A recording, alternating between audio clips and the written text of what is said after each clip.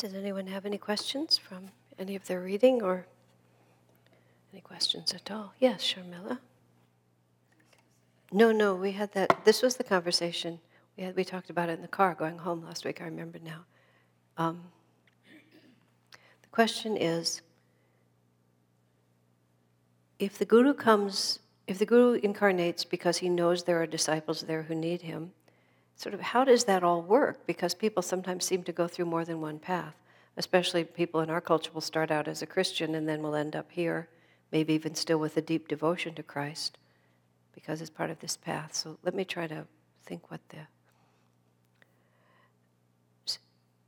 I have to draw now on something that Swami Kriyananda wrote just recently, which all of you received in the email, and if you didn't, please ask us for it.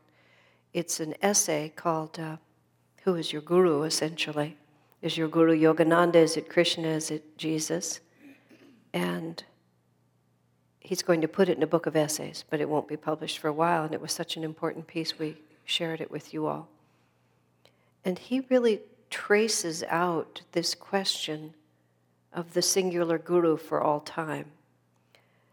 I have always felt, just speaking personally, a little bit uneasy with that concept. And of course, it's presumptuous of me to feel uneasy with the concept that your guru is known by God and that it's one guru through all time. And I don't know exactly why I felt uneasy about it, but I think I felt uneasy about it because of the effect I've seen it have on people. I find it a sort of a confusing concept to swallow when so many of us, and I speak for myself too, our consciousness is just not that clear, and that we often have to go through so many stages of development. Plus, there's always been this very confusing issue in our own path, which is you have Master and then you have Swamiji. And Master plays such a vital role. I mean, Master is the source of it, but Swami is such a central role in the whole reality of it. And then you have this line of gurus, and you have people such as yourself or many others who feel this primary devotion to Jesus, but yet in truth it's Yogananda's expression of the teachings that's putting it forth. And are you really Jesus' disciples or Krishna's? That's exactly why Swami named it that.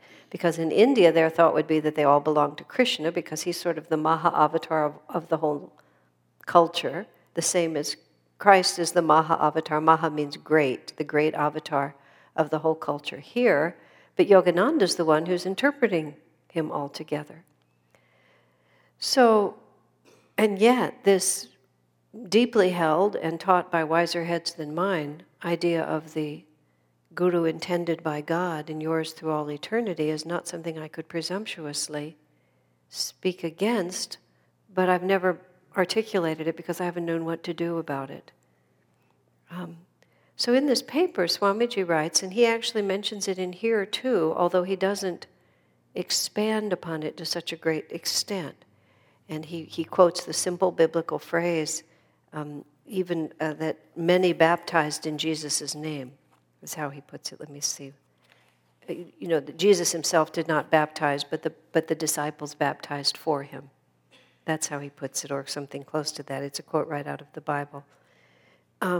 And Swami comments that when Yogananda was alive, even when he was alive and active, much of the time that was the disciples who gave the kriyas. So it was actually the disciples who initiated, because that's where the touch came. And Master makes the statement, and Swami repeats it in this book also, so these are all intersecting, that Master said there has to be one physical contact with the Guru. But of course, there's been a very logical thought that I've played out all this time, which Swami didn't mention in his paper, but it's always seemed true to me, which is that avatars have many, many disciples, but they don't incarnate that often. Whereas their disciples, which is us, obviously have to have many incarnations in between the times when such ones will incarnate, because it takes us a lot to work through what's given to us. I've always been very touched by something that Edgar Cayce actually said on more than one occasion in the readings that he did. Edgar Cayce was a a seer who used to go into a deep trance state, and then he would do life readings for people. And he seemed to be a very true channel for higher consciousness. But he often told people that they had been with Christ. He didn't often, but he sometimes told people that they had been with Christ, or they had seen Christ, or they'd been on the street and Christ's garment had, brushed their hand. And that was the most significant event. And they were still working with what had been generated by that contact. All these many incarnations later. In the Indian scriptures it says, one moment in the company of a saint can be your raft over the ocean of delusion. In the chapter in this book called The Highway of the Spine, Swami talks about how we have to generate this magnetism to raise the kundalini up our spine, and there's many ways to do it, but one of the most powerful ways is the magnetism generated by being in proximity with the consciousness of a soul whose kundalini is raised.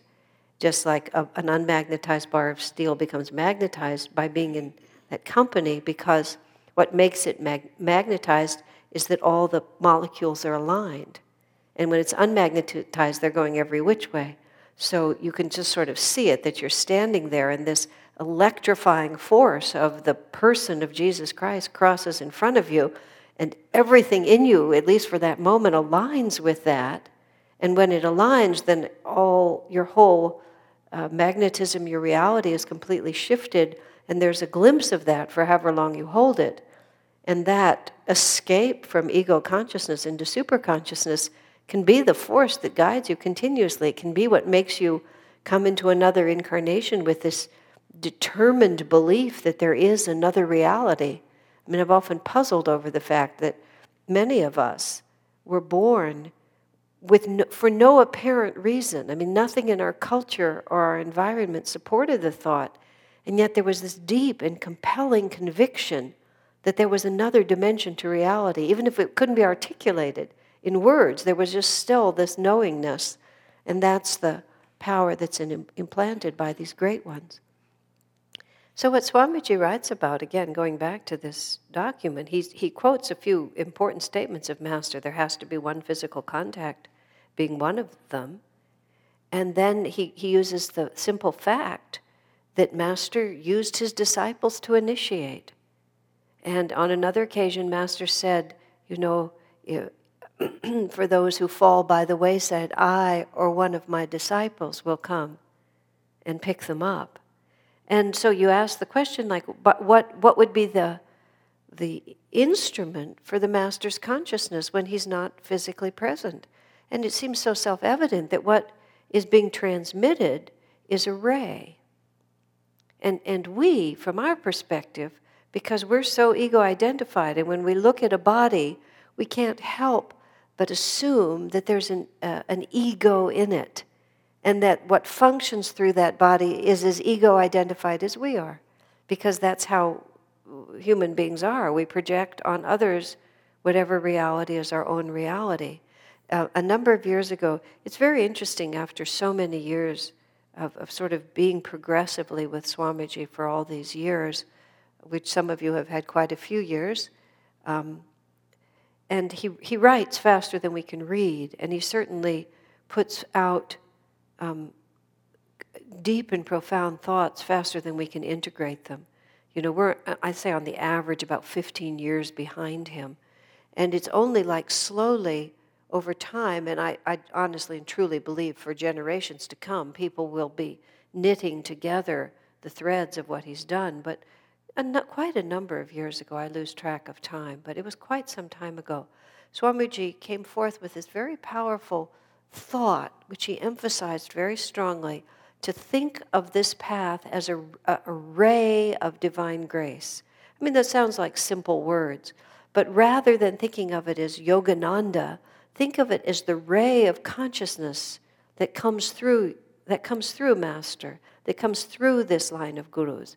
And that ray is not in its nature different from divinity itself, but it has a certain characteristic. Just like we have these stained glass windows, and during the daytime, the sunlight will shine through, but it'll break in different colors depending on where it's shining through. And so there's many different rays of the sunlight, but they'll come through in different ways. So you can have a completely other path, the ray that is Buddhism, or the ray that is some other Sanatana Dharma path, Anandamoyi Ma's path as an example. But then there's the ray that is defined by this line of masters. If you think of it as a ray, then, and if you think of it in essence that our relationship is with that ray, then the human form, the human body that embodies that ray or reflects it to us, it doesn't actually define the ray, it's just merely the way that we see it.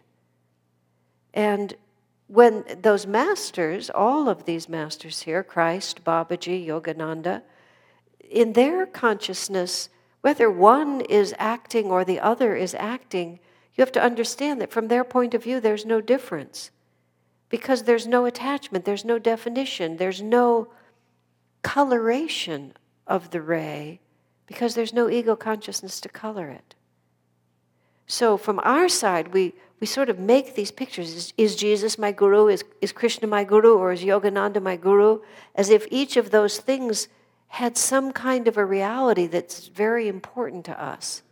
But Master always talked about it as the line of gurus, which in a sense stands in complete contradiction to this idea that you have this one chosen guru.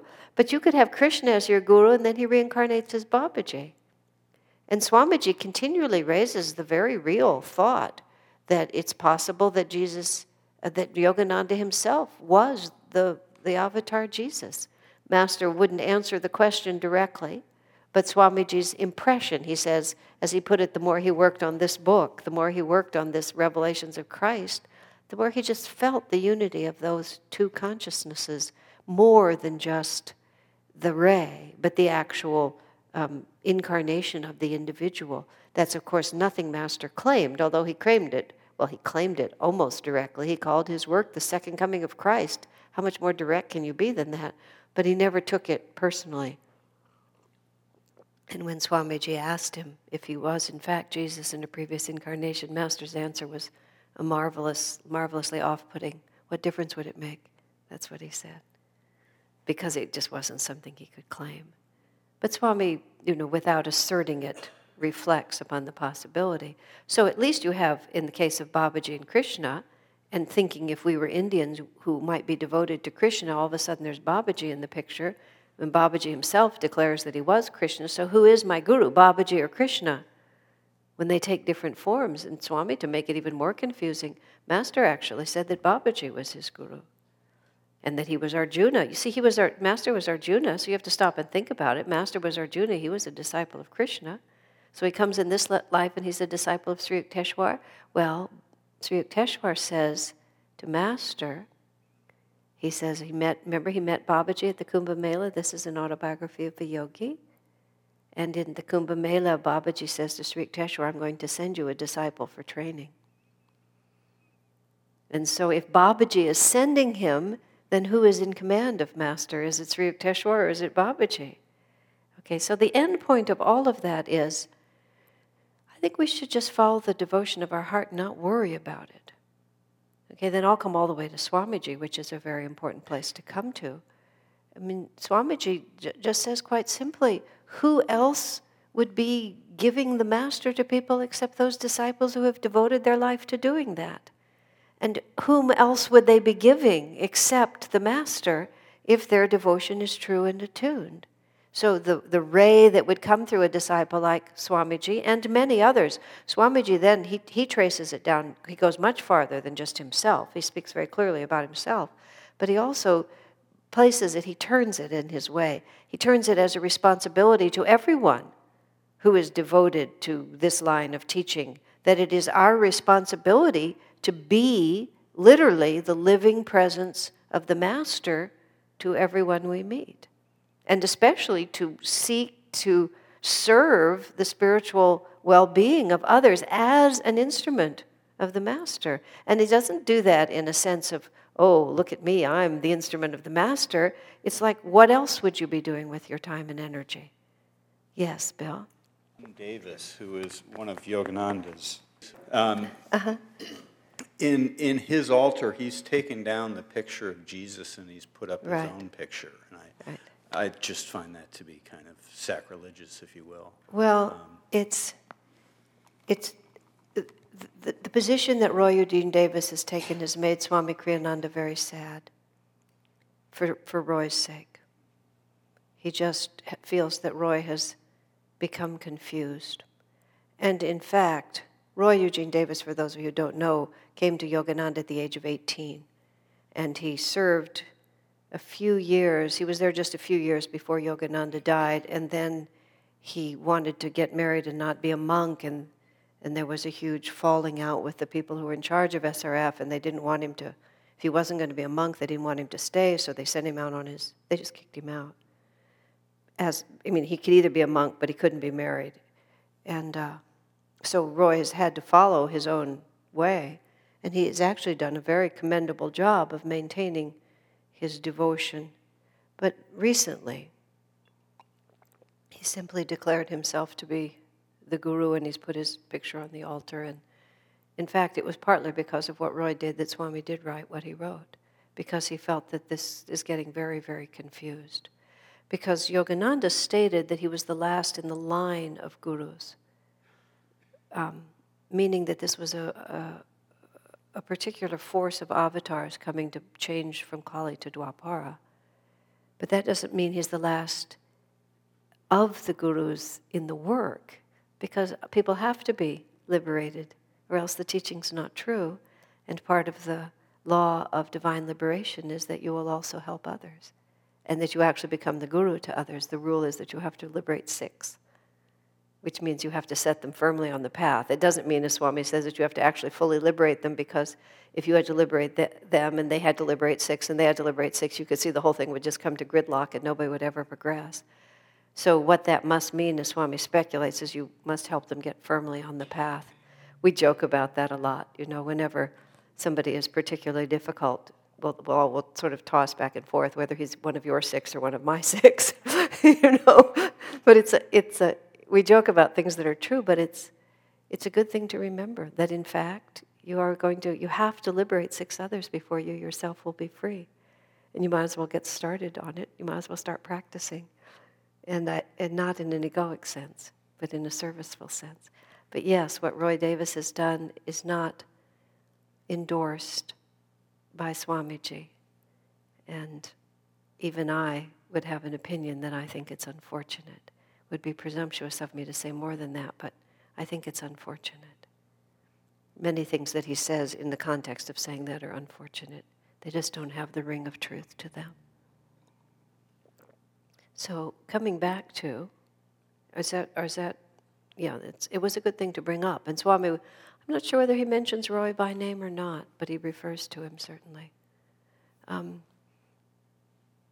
And taking Jesus off completely distorts this, because Jesus, Swami, Babaji and Krishna are unified, so Swami took Krishna off, but Master put Jesus in the center for a very good reason, and it's presumptuous to take him off. It's just not our place to correct what the Guru's doing. You don't always know. You think you know, and then 5, 10, 25 years later you realize you didn't know at all, and thank God you weren't presumptuous enough to really shift things around. It's like you learn to play the piano and you develop terrible technique, but it's more comfortable for you. If you don't really listen to your teacher, you'll never really learn to play well. You just can't see from the perspective we're standing at what the implications of our actions are. Now, coming all the way back to what you're saying, I think there comes a point in our spiritual life when our path is formed. And that path is formed by the consciousness, the ray of grace that is being perpetuated by not only a guru, but also by his disciples, by his advanced disciples who are in tune with him. And I think the relationship is bigger. There may be one individual with whom the relationship is the strongest, but that doesn't mean that you wouldn't also, from time to time, be in very close and devotional proximity with others of that same ray. And there's even a concept in India which is called Upaguru, which means you're a temporary or you're a smaller guru. That doesn't mean that the guru himself is not a Satguru. Just for you, he's an Upaguru. I know I was really brought to the path by Ramakrishna, and he really served as my upaguru for 5 years or more. That's just really where the force of inspiration came to me, so much so that even though I knew my connection to Swami, because Swamiji demurred to, or whatever the right word is, he wouldn't accept the concept of being guru himself, so he turned us to Yogananda, who was essentially a total stranger to me. My contact was with Kriyananda, and Swami turned me to Yogananda, and so I said, okay. But I didn't know if I had any relationship to Yogananda, where I had a very firm relationship with Ramakrishna. But I just trusted Swami, and I just said, if this is what he wants me to do, this is what I'll do. And I just completely put the question on the shelf. It just seemed like a question I couldn't answer, because there's another dimension here which is very important to keep in mind. People say, I don't want to make a commitment till I'm sure. How do I know what my path is? I need to know what my path is. I can't decide. But you see, the reason you can't tell is because our consciousness is not refined enough to tell. And we're so trapped in our reasonable minds that we have no intuition. So we stay there, sitting, trapped in our reasonable minds without any intuition, demanding to have enough intuition to know something that can only be known by intuition, and that basically provides, with all due respect, a wonderful excuse to do nothing. Because then we can just talk about how deeply sincere we are and how much we would act as soon as we know, and as soon as we know we will act, but as long as we don't know, we don't act. And gee, what's the result of that? You don't have to act. I mean, I've played that game out. That was in the book about Swamiji, one of the most important stories in there, because for me it was one of the most important stories, was when I was so desperate to know what God wants of me, and I was so sincerely, hysterically beating down the gates of heaven, demanding that God tell me what to do. And when I presented my just heartfelt, sobbing dilemma to Swamiji about how desperately I wanted to know God's will and how hard it was, Swami said, no, it's not. This is what he said. No, it's not. Just like that. No, it's not hard. And that was all he said to me. And I just had to walk home, and I mean, he was very courteous. He wasn't rude as a rule. So when he just said, no, it's not, just let me to sob my eyes out, and I had to ask, well, it's very hard for me. And then, of course, because I really wanted to know, thank God, it came to me that I didn't want to know, because I was really afraid. In that particular circumstance, I actually had a very clear idea of what was going to be asked of me, and I didn't want any part of it. So my way of protecting myself was to be confused, because as long as I was confused, I was doing something. But I was preventing myself from doing what I really needed to do. Now, we play that same game out. If I only knew my path, then I would start practicing. But as long as we don't practice, you'll never know your path. The way I resolved it, I was greatly helped by the piece of information I did have unequivocally, which is that Swami Kriyananda was everything I was looking for. He was defining for me the reality of that, and who was I to challenge it? The intuition said, this is what I'm looking for, and if he tells me this is what it is, then that's what I'm going to do. But I basically, in meditation, I said to Ramakrishna and to Paramahansa Yogananda, guys, this is your problem. This is just beyond me. I don't have any capacity to sort this out. I knew that all that I was dealing with true masters. There was no doubt in my mind that what I was engaged in was a true path. And therefore, to throw myself into it would develop my consciousness. And that was the whole point. And if in developing my consciousness something that I couldn't understand was revealed to me, then that would be great. And if it wasn't clear to me now, how else could it be clear to me unless I developed my consciousness? So again, I was working with the certainty of Swami. So I just went and I just behaved as if everything was perfectly clear-cut to me, and I just really literally, I practiced what they say, I gave it to God. About a year and a half or a year later, I just woke up one morning and said, of course you belong to Master. What could you be thinking? And that was it. I didn't worry or think about it even once during that time. But because I purified my consciousness by deep and dedicated work, then all of a sudden I could see something that was self-evident that hadn't been before. When I first asked Swami if I could take Kriya, I really didn't even know if he'd say yes to me because of that inner dilemma. And I sort of said, very tentatively, do you think I could take Kriya? He said, oh, sure, like that. I was so surprised. But it was sort of the first indication that I didn't know anything. Well, no, it wasn't the first indication, but it was a dramatic and memorable one. That, what do I know? But I'm also saying something else here, which is exactly what Swamiji says in that paper. If you're really sincere, you can't just say, I'll just relate to the Guru. You also must relate to the disciples. Because what do you think the Guru is? Otherwise, you get to just play free-for-all with it.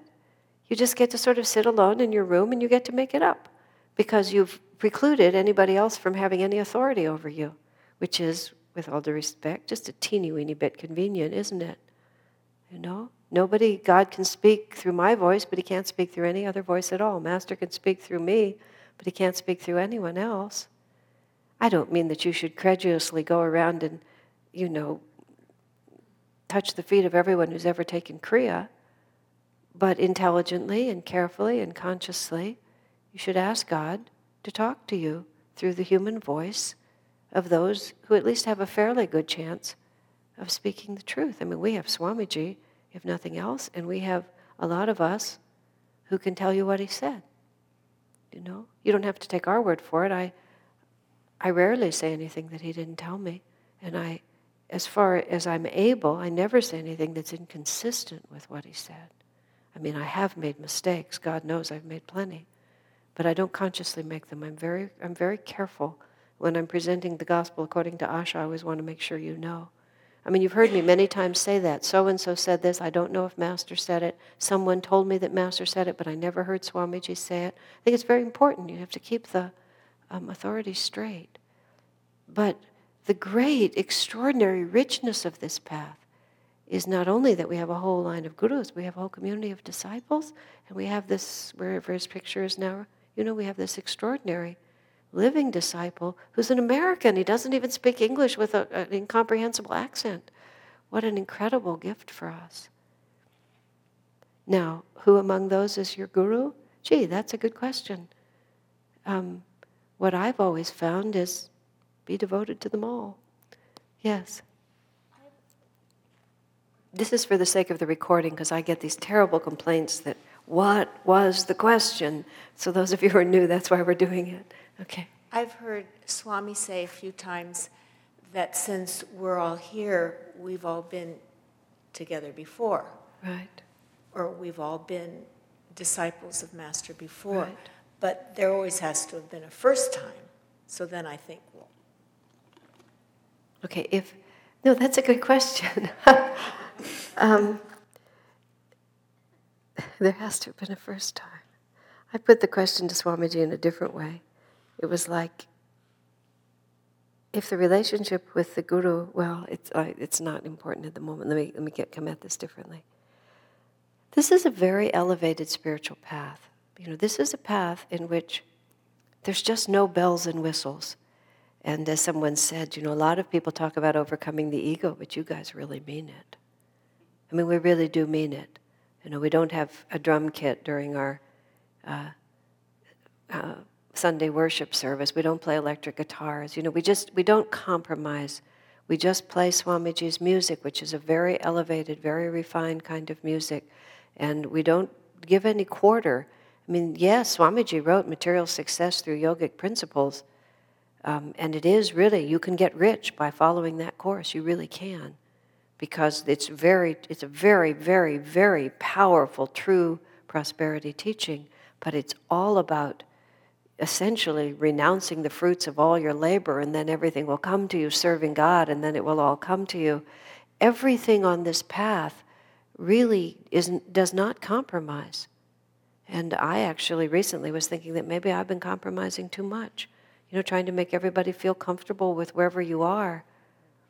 But we don't want to be comfortable with where we are. We don't want to justify it. It's a very fine line. And in my position, I've tried to be nicer rather. I used to be too harsh, so I've been trying to be nicer.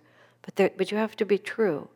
Now, the end point of all of that is you just don't get on this path like when you're just out of the box, just beginning to think about spiritual things. You have to really earn your way to this path. And I don't mean earn it like, some reward.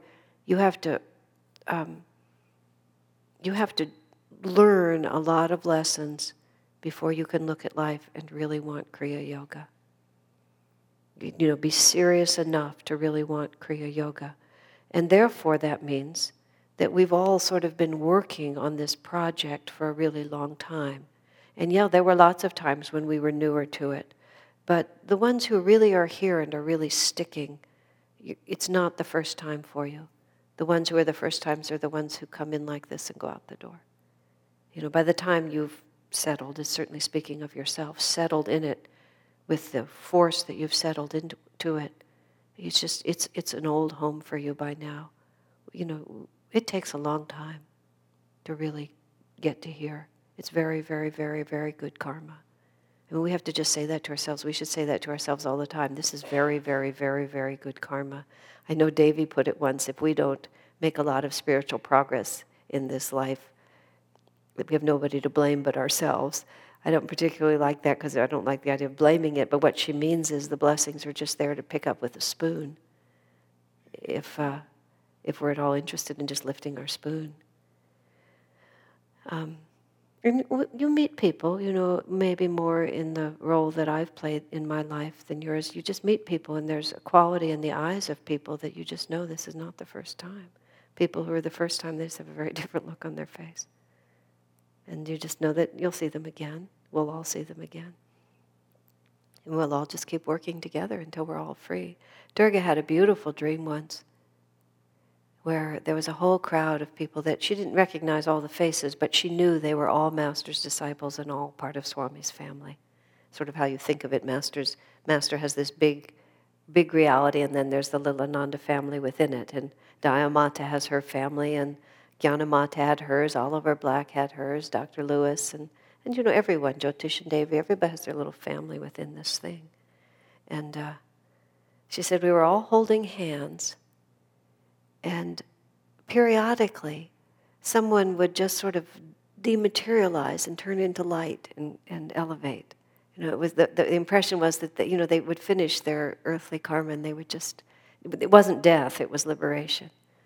And she said what was so touching about it was that everyone was equally joyful if anybody was freed. There was no sense of, oh, I wish that was me. It was just exactly the same sense of celebration no matter who was moving. This is such a beautiful image, isn't that? Of the unity of the spiritual path. And in the Bhagavad Gita it says, Arjuna says to Krishna, what if I renounce the world and make this supreme effort and I don't succeed in finding God? And I've renounced the world and I didn't have the pleasures of the world and I didn't make it to God. I mean, basically, do I just fall flat and have nothing?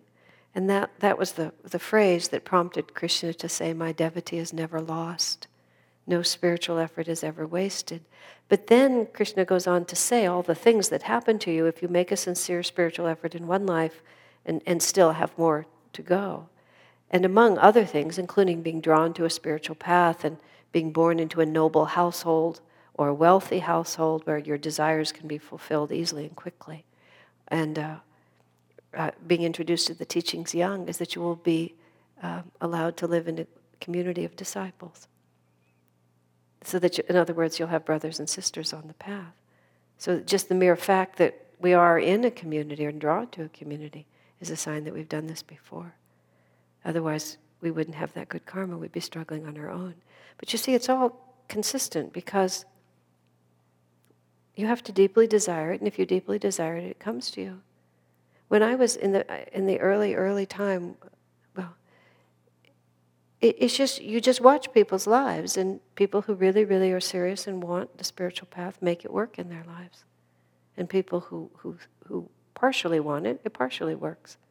It's just you get what your sincere vibration is. A lot of that was actually out of the chapters that we just read, believe it or not, interestingly. Did that answer your question? That's why I went into it so much.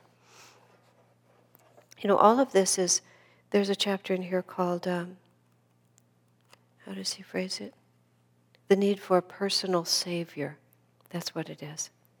because God is our Christ is our personal Savior. These last chapters, which at least I was just reading, were just somehow the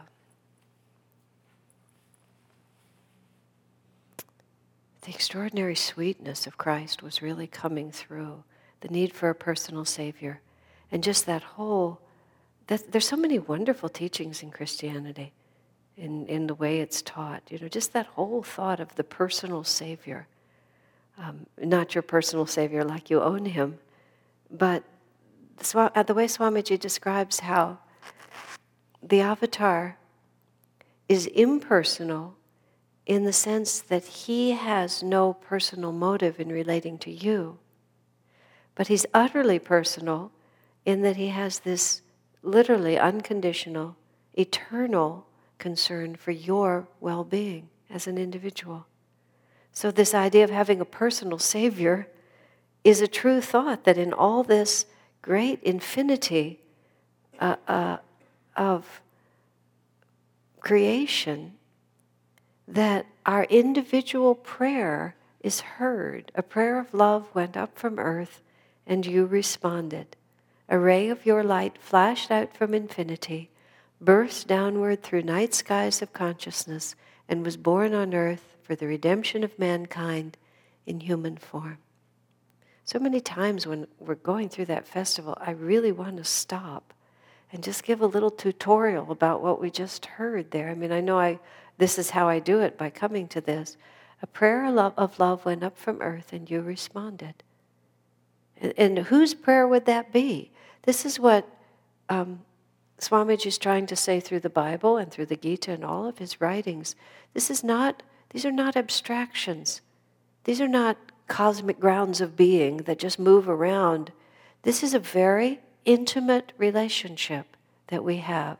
And it's that deeply sincere longing that draws the Master to us and draws this whole ray of teaching and the community to us. It's who we are. And the necessity for that is very simple.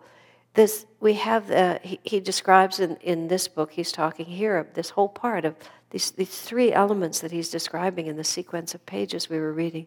First, he talks about Satan. And Swamiji says that Satan is one of Jesus' contributions to Sanatana Dharma.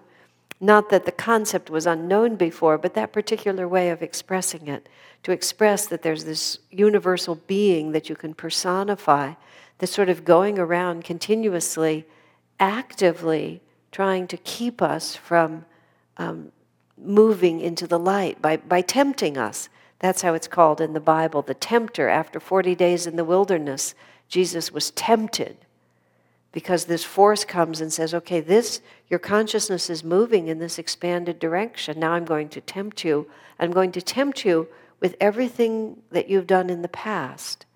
And Satan has an advantage, is how Swamiji describes it, because he can remind us of all the comfortable realities we've always lived with.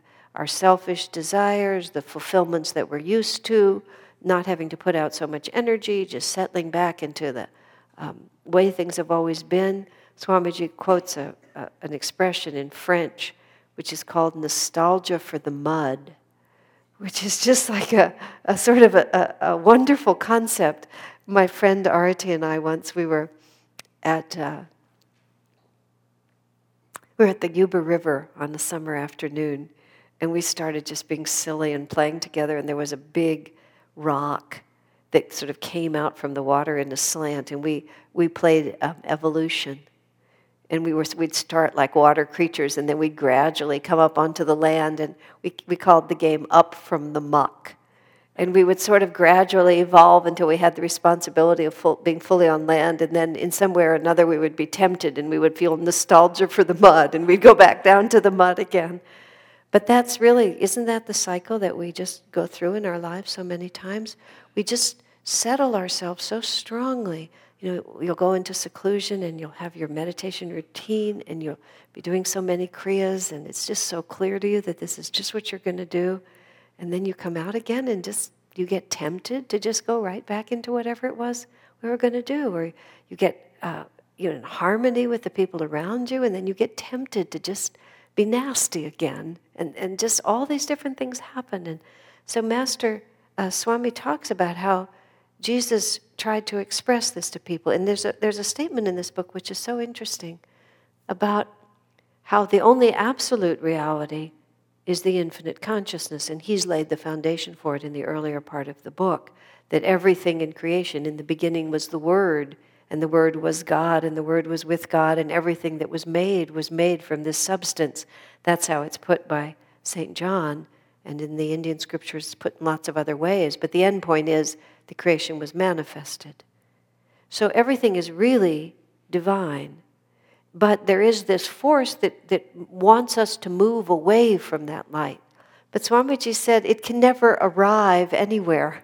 It's just going out farther and farther from its source, and therefore inevitably the energy will dissipate. Isn't that a beautiful and simple way to say it? Because it's moving out from source, inevitably the energy will dissipate.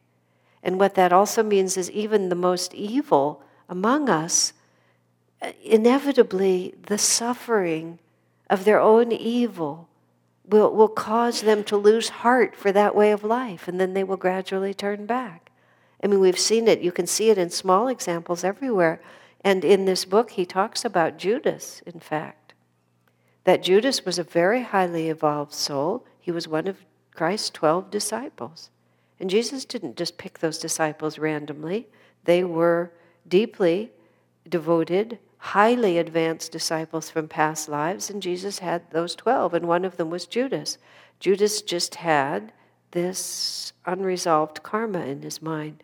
When we come to the Easter celebration, we talk about this, but the way Swami explains it wasn't that Judas did not believe in Jesus, but Judas developed an arrogant sense that he knew better than Jesus did about how his mission should be conducted. And the intention Master describes, it's fascinating the way he says it. Judas's intention was to force Jesus to display his power and to claim his position in the world, because Judas had a worldly mind. And he wanted, some traditions say that Judas was of a higher class, that he was more educated, more socially prominent, that he was had a stronger relationship with those in power. He was always wanting Jesus to cultivate those in power and not just mock them. I mean, just think about it, because these are just people just like us. Here Jesus is, he's consorting with people who are on the outcasts of society. Mary Magdalene was an outcast, and he allowed her to express devotion to him in ways that really were not quite done. She came in and anointed his feet with costly ointment, and that was when Judas said, this should have been sold. This is costly ointment, it costs so much money. It should have been sold and not wasted in this way, and the money given to the poor. And the Bible said Judas said this not because he was really devoted to the poor, but because he was a thief and he was attached to money, which is, again, Yogananda confirmed. But Judas had a sort of more worldly attitude about everything. So he was putting himself in opposition to his own guru in terms of what his guru ought to do, and he wanted his guru to come into a confrontation with the Roman power, because what Judas expected then was that the great power within Jesus, which he fully believed in, would then be forced into expression. But of course, he couldn't anticipate what the actual end of that would be, which was that Jesus absolutely refused to participate even in the situation. He kept silence. He wouldn't defend himself. Except at one point he said, even now, my heavenly Father would send legions of angels to rescue me. See, this is what Judas knew was possible. But it's not God's will. And when Pontius Pilate pleaded with him to give Pontius Pilate a way to release Jesus, Jesus refused. He could have, but it wasn't meant to be. So Judas's absolute despair was not because he'd lost faith in Jesus, but because he realized how much he'd wronged his guru. And so he killed himself. I mean, he just couldn't go on living at that point.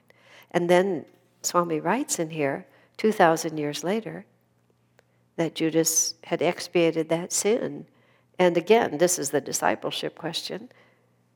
Judas incarnated as an Indian Swami, as a disciple of Ramakrishna Paramahansa. And Yogananda said, I knew Judas in this lifetime. And what was he like? He was very quiet, kept very much to himself. He still had a little bit of attachment to money, Yogananda said. And when other of the ashramites teased him a little about it, Ramakrishna said, no, leave him alone. He's suffered enough for that already. So Jesus came to Ramakrishna and said, I'm sending you one of mine, take care of him. So who is the guru? You just can't make it so simple. There's this power that's always taking care of you.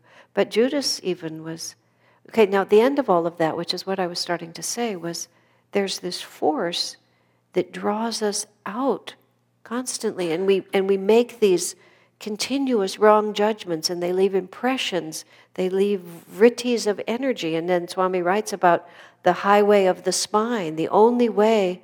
Well, everything that Jesus writes is exactly what yoga is, everything, and he talks about the book of Revelations and goes through parts of the book of Revelations, how all those symbols have absolutely nothing to do with the rise and fall of civilizations.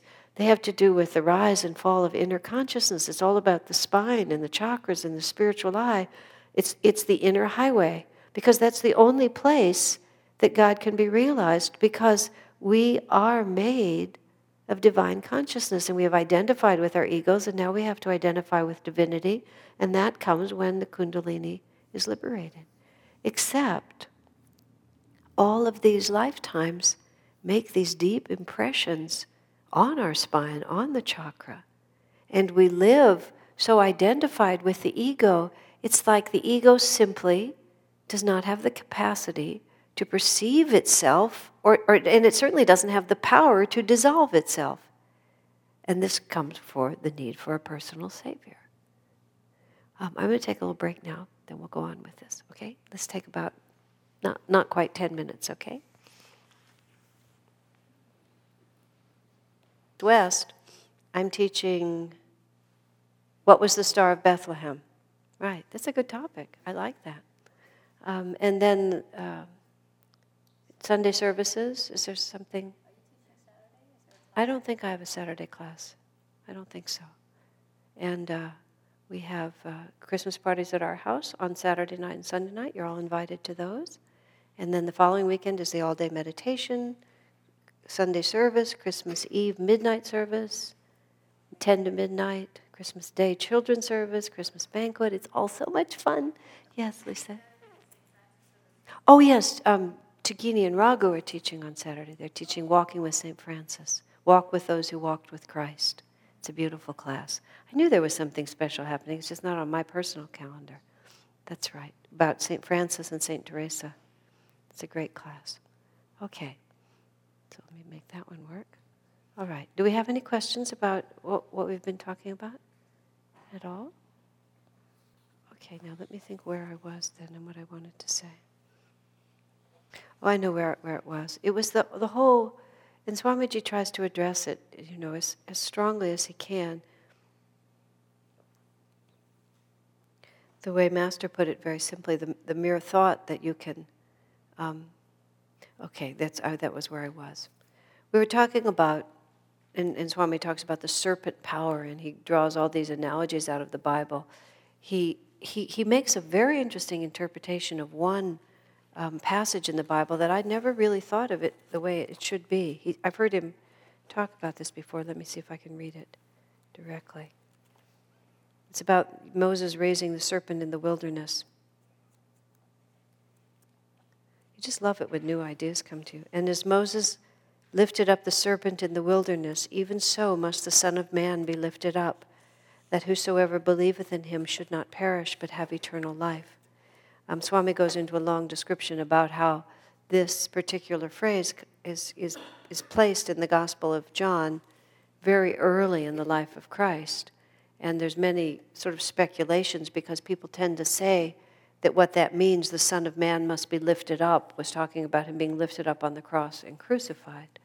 Swamiji raises the very serious question that The crucifixion was not even imagined at that stage in Jesus' mission. I mean, even when it happened just in a matter of days. Jesus went to the garden, was arrested, and within a matter of days he was crucified and had died, and then, of course, was resurrected. But it wasn't as if anybody anticipated that. You could tell that by the absolute panic that set in among the disciples when Jesus was arrested and crucified, and almost none of them were there, able to stay with him. If this had been an understood part of the direction of his life, there would have been more inner comprehension of it than there actually was. So Swamiji first raises the question that, this is out of place, or else it was appended into the gospel later on after Jesus was crucified. They were wanting to show it. But then after saying all these things, Swamiji just gives a much more interesting explanation. Because first of all, he speaks of the fact that Jesus came into a continuing tradition. He's very harsh with the Jewish people in this section of the book.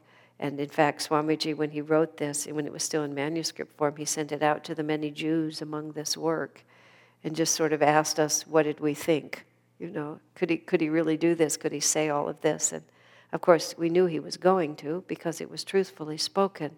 But nonetheless, it's not very politically correct to speak as directly and as much as he had about the karma that was incurred by the Jewish people by having the Messiah come to them specifically and then not accepting it, and how that karma has actually continued. And Swami even speaks very bluntly that, the restoration of the Jewish homeland was a sign of that karma being expiated, but he said he fears that karma is being dissipated again because they're not taking it in the proper spiritual tone, but are explicitly atheistic, non-religious, or fanatically religious, and anyway, going on with that. But in the context, Swamiji said he asked Master if Moses was an avatar. In other words, was Judaism a true religion? And Master said yes, because Moses said he raised the serpent in the wilderness. And throughout this whole section, we're talking about the Kundalini power being called the serpent power. The reason it's called the serpent power is because it moves in a serpentine manner. He talks about the way it feels when it comes up the spine, and it moves in this coil that it uncoils, and it causes the body even to, this gesture, this movement that I'm making, although it's clockwise, not counterclockwise, that the body moves when it comes up. And it's just the image of the serpent is widely understood because that's how it's experienced. And wilderness has always been a symbol for the solitude and the quiet. And then Swami goes and talks about the Rubaiyat of Omar Khayyam, a loaf of bread, a jug of wine, and thou in the wilderness. Wilderness is enough for me. And he talks about how that's all a very mystical interpretation also. The bread of life, the wine of divine communion, the wilderness, the silence. It's not at all a love poem that he's describing there. But then with Moses in this particular section, John is speaking to the Jews as Moses lifted up the serpent in the wilderness, meaning those who had the true understanding and still remembered their true tradition knew that Moses had raised the Kundalini in the silence of meditation, as Moses lifted up in the spirit of, he said, even so must the Son of Man be lifted up. Now what Swami starts saying here is that when he's using the Son of Man, he's speaking universally about every man. He's not speaking individually about Jesus. In other words, every child of the infinite, every son of God who is living as a man, as a human, must also raise up the same serpent in the wilderness. Isn't that just a wonderful explanation? It was just all of a sudden so, and that whosoever believeth in him, and belief meaning has experienced it, shall not perish, but will have eternal life, even as Moses did. There's just so much in these scriptures. You just look at those words, and all of a sudden, these whole other realities. And what Swamiji is emphasizing here in this particular section of the book again and again, is how universal the teachings of Jesus are, number one, and also how expansively hopeful they are for the individual. Because that's the great confusion of Christianity, is that the possibility of Christ consciousness is no longer active in it.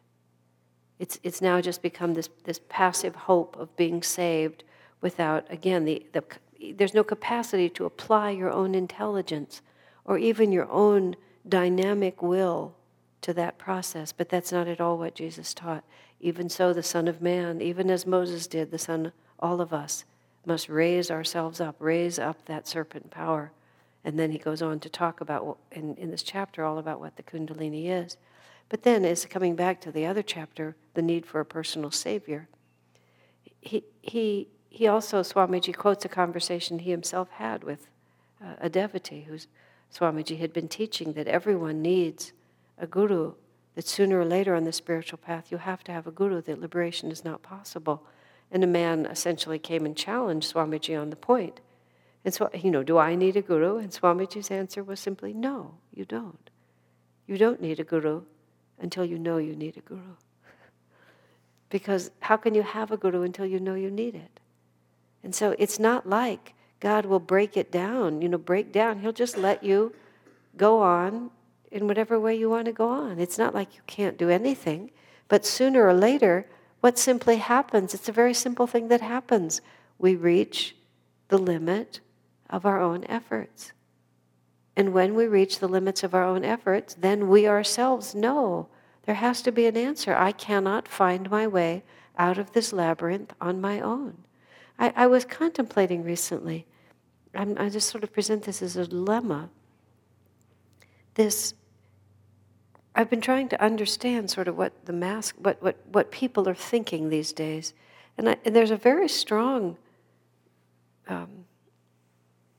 kind of thought form among spiritually minded people of the tremendous need to be guided from within. I want to do what God wants. I want God to guide me. It's all in God's hands. It'll all work out. It's perfect. And all this very strong thought. And there's also a certain thought that says, I would like to be guided by a God-realized living master, a kind of sort of sentimental thought or a half-formed thought over here. Of course, there aren't a lot of God-realized living masters walking around, so you can want that without it actually really impinging on your reality. But what I don't see is a tremendous desire to be a disciple. To be a disciple in the real sense, which is to actually humbly recognize the limits of one's own ego to guide you. There's a certain, I don't want to use the word lip service because I don't want to be too unkind, but there's a certain attempt at that. But this very deep thought, and this is how, it's such a simple thought, God can speak through me, but he can't speak to me through anyone else. That's how it really translates. Because I need to be guided from within myself. And the implication of that is that no one else could get a true intuition, only you can get a true intuition. And only you can know yourself. I mean, now, there is some truth in it because we do have to feel, everything that we do has to resonate from within.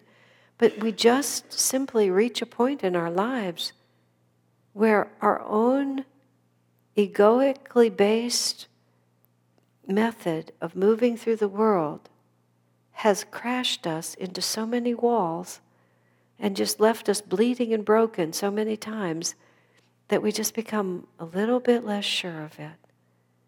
And eventually become a whole lot less sure of it. And eventually a prayer of love went up from earth and God responded. And then the master comes for you. The master comes for you because you have become a disciple. There's always this question, how do you find your spiritual path? Well, first you become a disciple. And that's really the truth. You can't, it's just what I was saying earlier about you want to know for sure before you go somewhere, but you can never know for sure until you apply yourself to a true teaching and clarify your consciousness. In the same way, you can't attract a guru until you understand how to be a disciple. In other words, until you have the humility to really be receptive. That's why those lines in the Bible, as many as received him, are so powerful, because the Guru's consciousness is out there and the Guru's instruments are everywhere. And this is where Swamiji's statement, which is where I started, the Guru's instruments are everywhere, but you won't know that they're there unless you have become a disciple. Otherwise, they'll just pass you by. And it'll be, well, that's nice. I mean, Swamiji, it's been for all these years that we've lived at Ananda, because he's never asserted his role. In recent years, he's standing up much more strongly. In the last decade, I would say. Prior to that, he was so self-effacing. And at the same time, for those who had ears to hear, if you treated him as if he was speaking in Master's voice, then he did speak in Master's voice. That's the only way I can put it.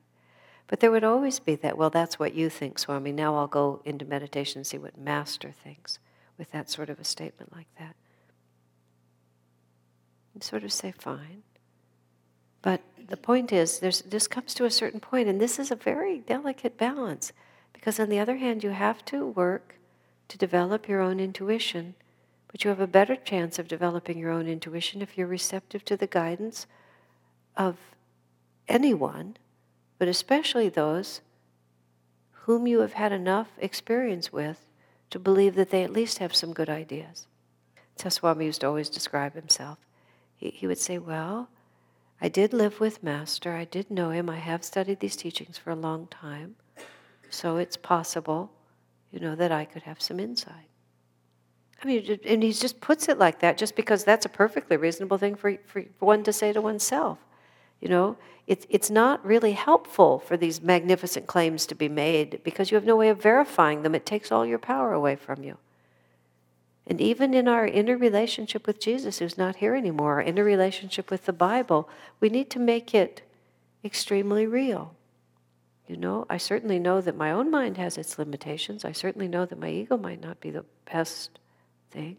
So maybe it's possible that I could learn something or receive something else. But it always has to be kept on a level of reason and on a very humble level. But that's where Swamiji says there just comes a point where there has to be a personal savior. That's what Sanatana Dharma says. There has to be this deep individual relationship that then manifests in many other forms. This is where these teachings come together.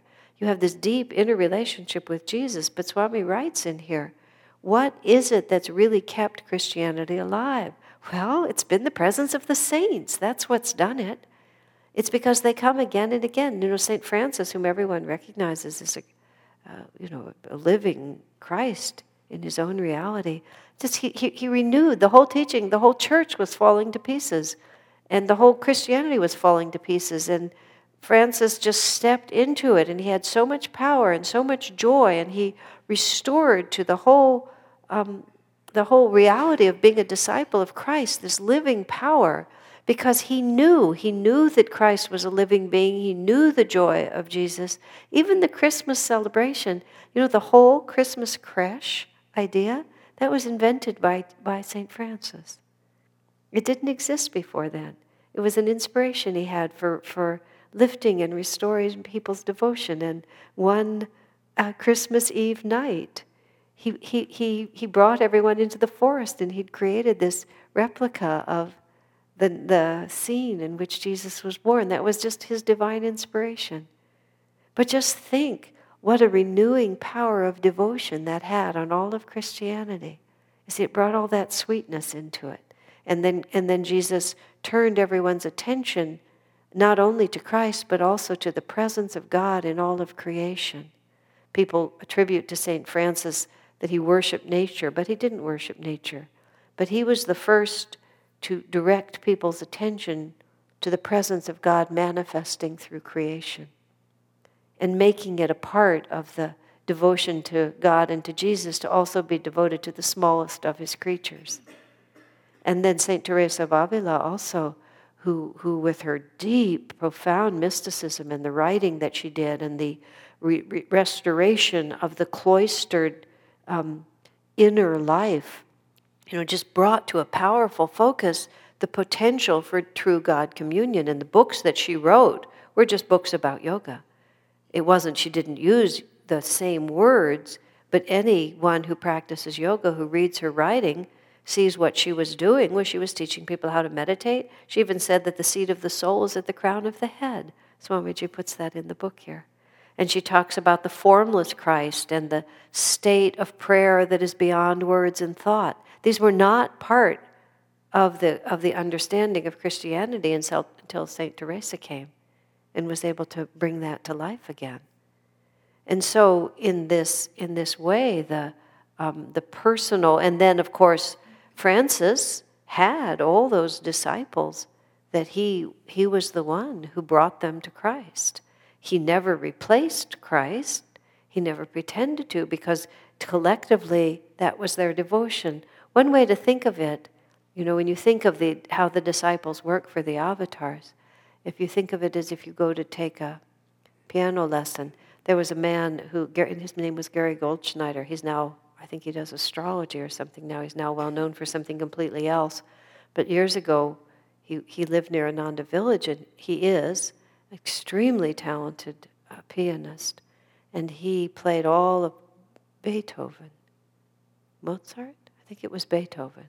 All the piano sonatas that Beethoven wrote. I think he had memorized them. He would take this truck around with a piano in the back, and he would sit down and just pull the piano out and do these concerts. And he was an extraordinary musician. And once he and Swami Kriyananda were having a very interesting discussion about music, just on a very high level.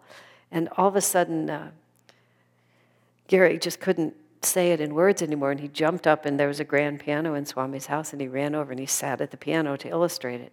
And what was so astonishing, I was witnessing the event, was that there was no interlude between him sitting at the piano and the sudden presence in the room of this extraordinary music. I mean, there was no Gary in between it. He just manifested the music, just boom, like that. And when he gave a concert somewhere afterwards, I said, music was magnificent. It was just so fantastic to be in the presence of that music. And he said, "Thank you so much for praising the music and not the musician." And when in the room, when he brought the music in like that, I said something to him. I said it was as if the music was always sailing through the room, and you just suddenly sort of put something up to catch it. And he said that's how it feels to him. That the music is always there, and then he'll catch it like that, and then everybody else can hear it. But if let us say you're devoted to some form of music, and you go to a teacher to learn to play it, what you're learning together is the music. You're not learning the teacher, you're learning the music. And yet, the teacher makes it possible for you to have that experience of music, and together, that's what you... Now, in the guru-disciple, because you asked this question earlier, and I was talking a lot about this, in the tradition of Christianity, no one has ever replaced Christ. But Teresa of Avila certainly was the guru to the nuns and many of the men who came to her. St. Francis certainly was a guru to those he took care of. And Swami writes in here in the Orthodox tradition on the eastern side, they have the Russian Orthodox, they have a word called starets, which means guru, really. And everyone has to have a starets. You have to have the one who's going to take you, because if you work on it at all, your mind will just trick you. So you would come to be a disciple of Francis, and Jesus would be the music that you're learning to play. Beyond that, God would be the music, but nonetheless, the one who teaches you to play it. Also, how could you not be utterly devoted? Because without that one, how would you ever have learned? Yes? Well, isn't this sort of the idea that maybe started in the Christian church, but got really messed up with father confessors and priests and, people who were supposed to be able to help others to connect with the teachings and to find God, but obviously it got really messed up. Well, it's common sense. I mean, that was, even St. Paul said that within the family of Christ, I am the father of this family. I mean, St. Paul went around and he was converting everyone. Paul converted all these people who never knew Christ. never knew Jesus. Jesus was already gone before Paul even started. And then Paul went around and told the whole world about Jesus. To whom would those people be grateful except to Paul? Who was guiding them? It was Paul. Who was the instrument? It was Paul. And he himself said, within this family, I am the father of this family. Jesus is the father of the whole family, but I'm the father of this little family. Because that's the way it works. Think about it. I mean, everybody, there comes a point in your spiritual life when someone helps you, or many people help you. However you call it, whatever words you want to use, and the greater the consciousness of that person, the greater their relationship is, the greater their capacity to help you.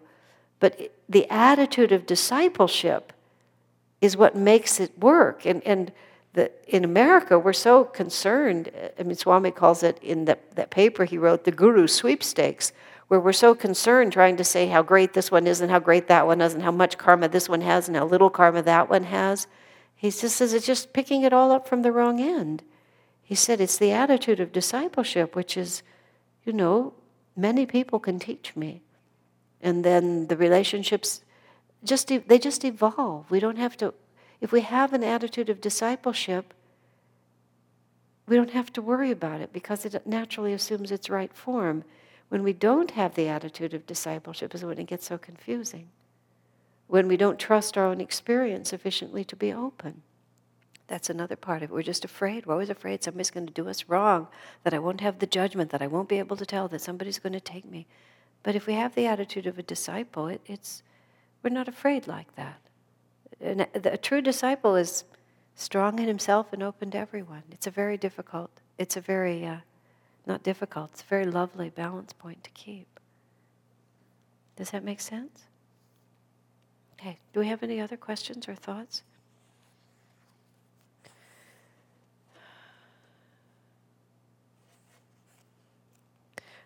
Just one more thought. When Swamiji was talking about the saints, I just marked this phrase here. He said, Christianity today, however, has become a wilting plant. It's denied the living water of direct interpersonal experience of God.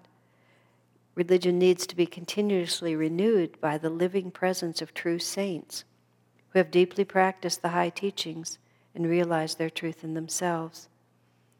And then he says, most Christians today are like the old wineskins, incapable of accepting and containing the ever-fresh, dynamic new wine of truth. And then Swamiji states again at this point in the book that this is why Master was sent to America by Jesus to bring the new wine. Now, whether or not it will go into the old wineskins or not, we don't know. When Swamiji first wrote the oratorio all those years ago, the first thing he had us do was make a tremendous effort to get the oratorio accepted and heard in the mainstream churches. And they went on for several years. He published it as Donald Walters. We didn't talk about Ananda. People would contact, Catholic churches and Episcopal churches, and we'd send little groups out, and they would perform it, and we would perform it under assumed names. I mean, we'd never hint about yoga or Ananda or Kriyananda or anything. And it's made this huge effort, and all of which ended in nothing much at all. At the end of all that effort, Swami sort of said, he said, I didn't think it would work. He said, but I felt before I just gave up on those churches, we had to at least give them a chance, was how he put it. And he said it in a light way, but it wasn't a light thought. I was reminded that's exactly what happened with Paul. There's so many parallels between the life of Swami and of Paul. Some people assert that Swami was Paul. Swami's response to that is, first he said, I never really much cared for Paul's personality. And the other was, I would like to think that Paul would be liberated by now and wouldn't be coming back. But he admits too that the parallels are astonishing. But you see, Paul tried to get Jesus' teaching accepted in the temples and the synagogues. But gradually, the Jews who were devoted to Jesus were increasingly marginalized and pushed out by the existing priests. Until it was like, even though Jesus said he came for the lost tribes of Israel, they didn't want to hear it. And Paul wasn't about to just go into silence, so he just went out looking for someone who would listen. And he carried the teaching to the Gentiles, and that was the beginning of what became Christianity and the beginning of the split between the two. Peter and James and the other disciples mostly stayed within the Jewish tradition and just remained a very oppressed sect within Judaism. And in fact, there was this critical moment in which they were starving because it was a communal economy, and the power structure of the Jewish people had just pushed the Jews who were devoted to Christ so far out that they couldn't get work, they couldn't be supported. Paul was out proselytizing to the Gentiles, and there was a great deal of conflict between Peter and Paul, because Peter felt that Paul, in turning his back on Judaism, was actually not being true to Jesus. See how complex these things are? And Paul, who was having all this success out here, gathered up a great deal of money from all those devotees of Jesus and brought it back to save the ones who were still trying to work with in Jerusalem. And once that happened, that was the beginning of the reconciliation between the two factions. Isn't that interesting? Yeah. Well, thinking about Swami's effort to move the oratorio out into the Christian churches, and just as Swamiji said, it's all in place. They have all that wonderful real estate. It's just all in place. Wouldn't it just be better just to renew it? Just to renew it from the inside? But new wine in old wineskins. And the effort just really never took hold. And so we've gone on the way we've gone. Yes, Bill? Donald Walters? Why does Swami still use J. Donald Walters? He feels, this was a controversy within Ananda, which I was on the other side of it, to such an extent that Swami said I actually delayed his ability to use J. Donald Walters for quite a number of years until I got out of a position where I could protest. Swamiji is interested in spreading the teaching, and he felt at a certain point that a great deal of what he had to say could reach a wider audience if people didn't think it came from an Indian source, that people would take the teachings on their own terms and would be more open to them if they didn't have to overcome the obstacle of a Swami. So almost all his music is published as J. Donald Walters, almost all of it. And a great many of his books are published as J. Donald Walters, the ones that he feels stand alone and would stand better without the Kriyananda attachment to them. Well, see, I never agreed with him using the J. Donald Walters name, but much to my, and only much later did I realize that he was so respectful of my protests that he waited till I was out of that position before he started doing it. They would have done it much earlier if I hadn't been there protesting against it. And I wasn't protesting for any real reason. I was just protesting. It's just really embarrassing. You live with the same people your whole life. You have to eat a lot of crow in the end. And I don't know. It's still a question that's discussed internally as to whether that J. Donald Walters is worth doing or whether the Swami Kriyananda is the name that he's known by. We ought to just stand by it. So I say it's up for discussion. Swamiji has his own vote, he's the biggest vote, and he's been voting. So, okay? Well, that's the whole story. Bless you.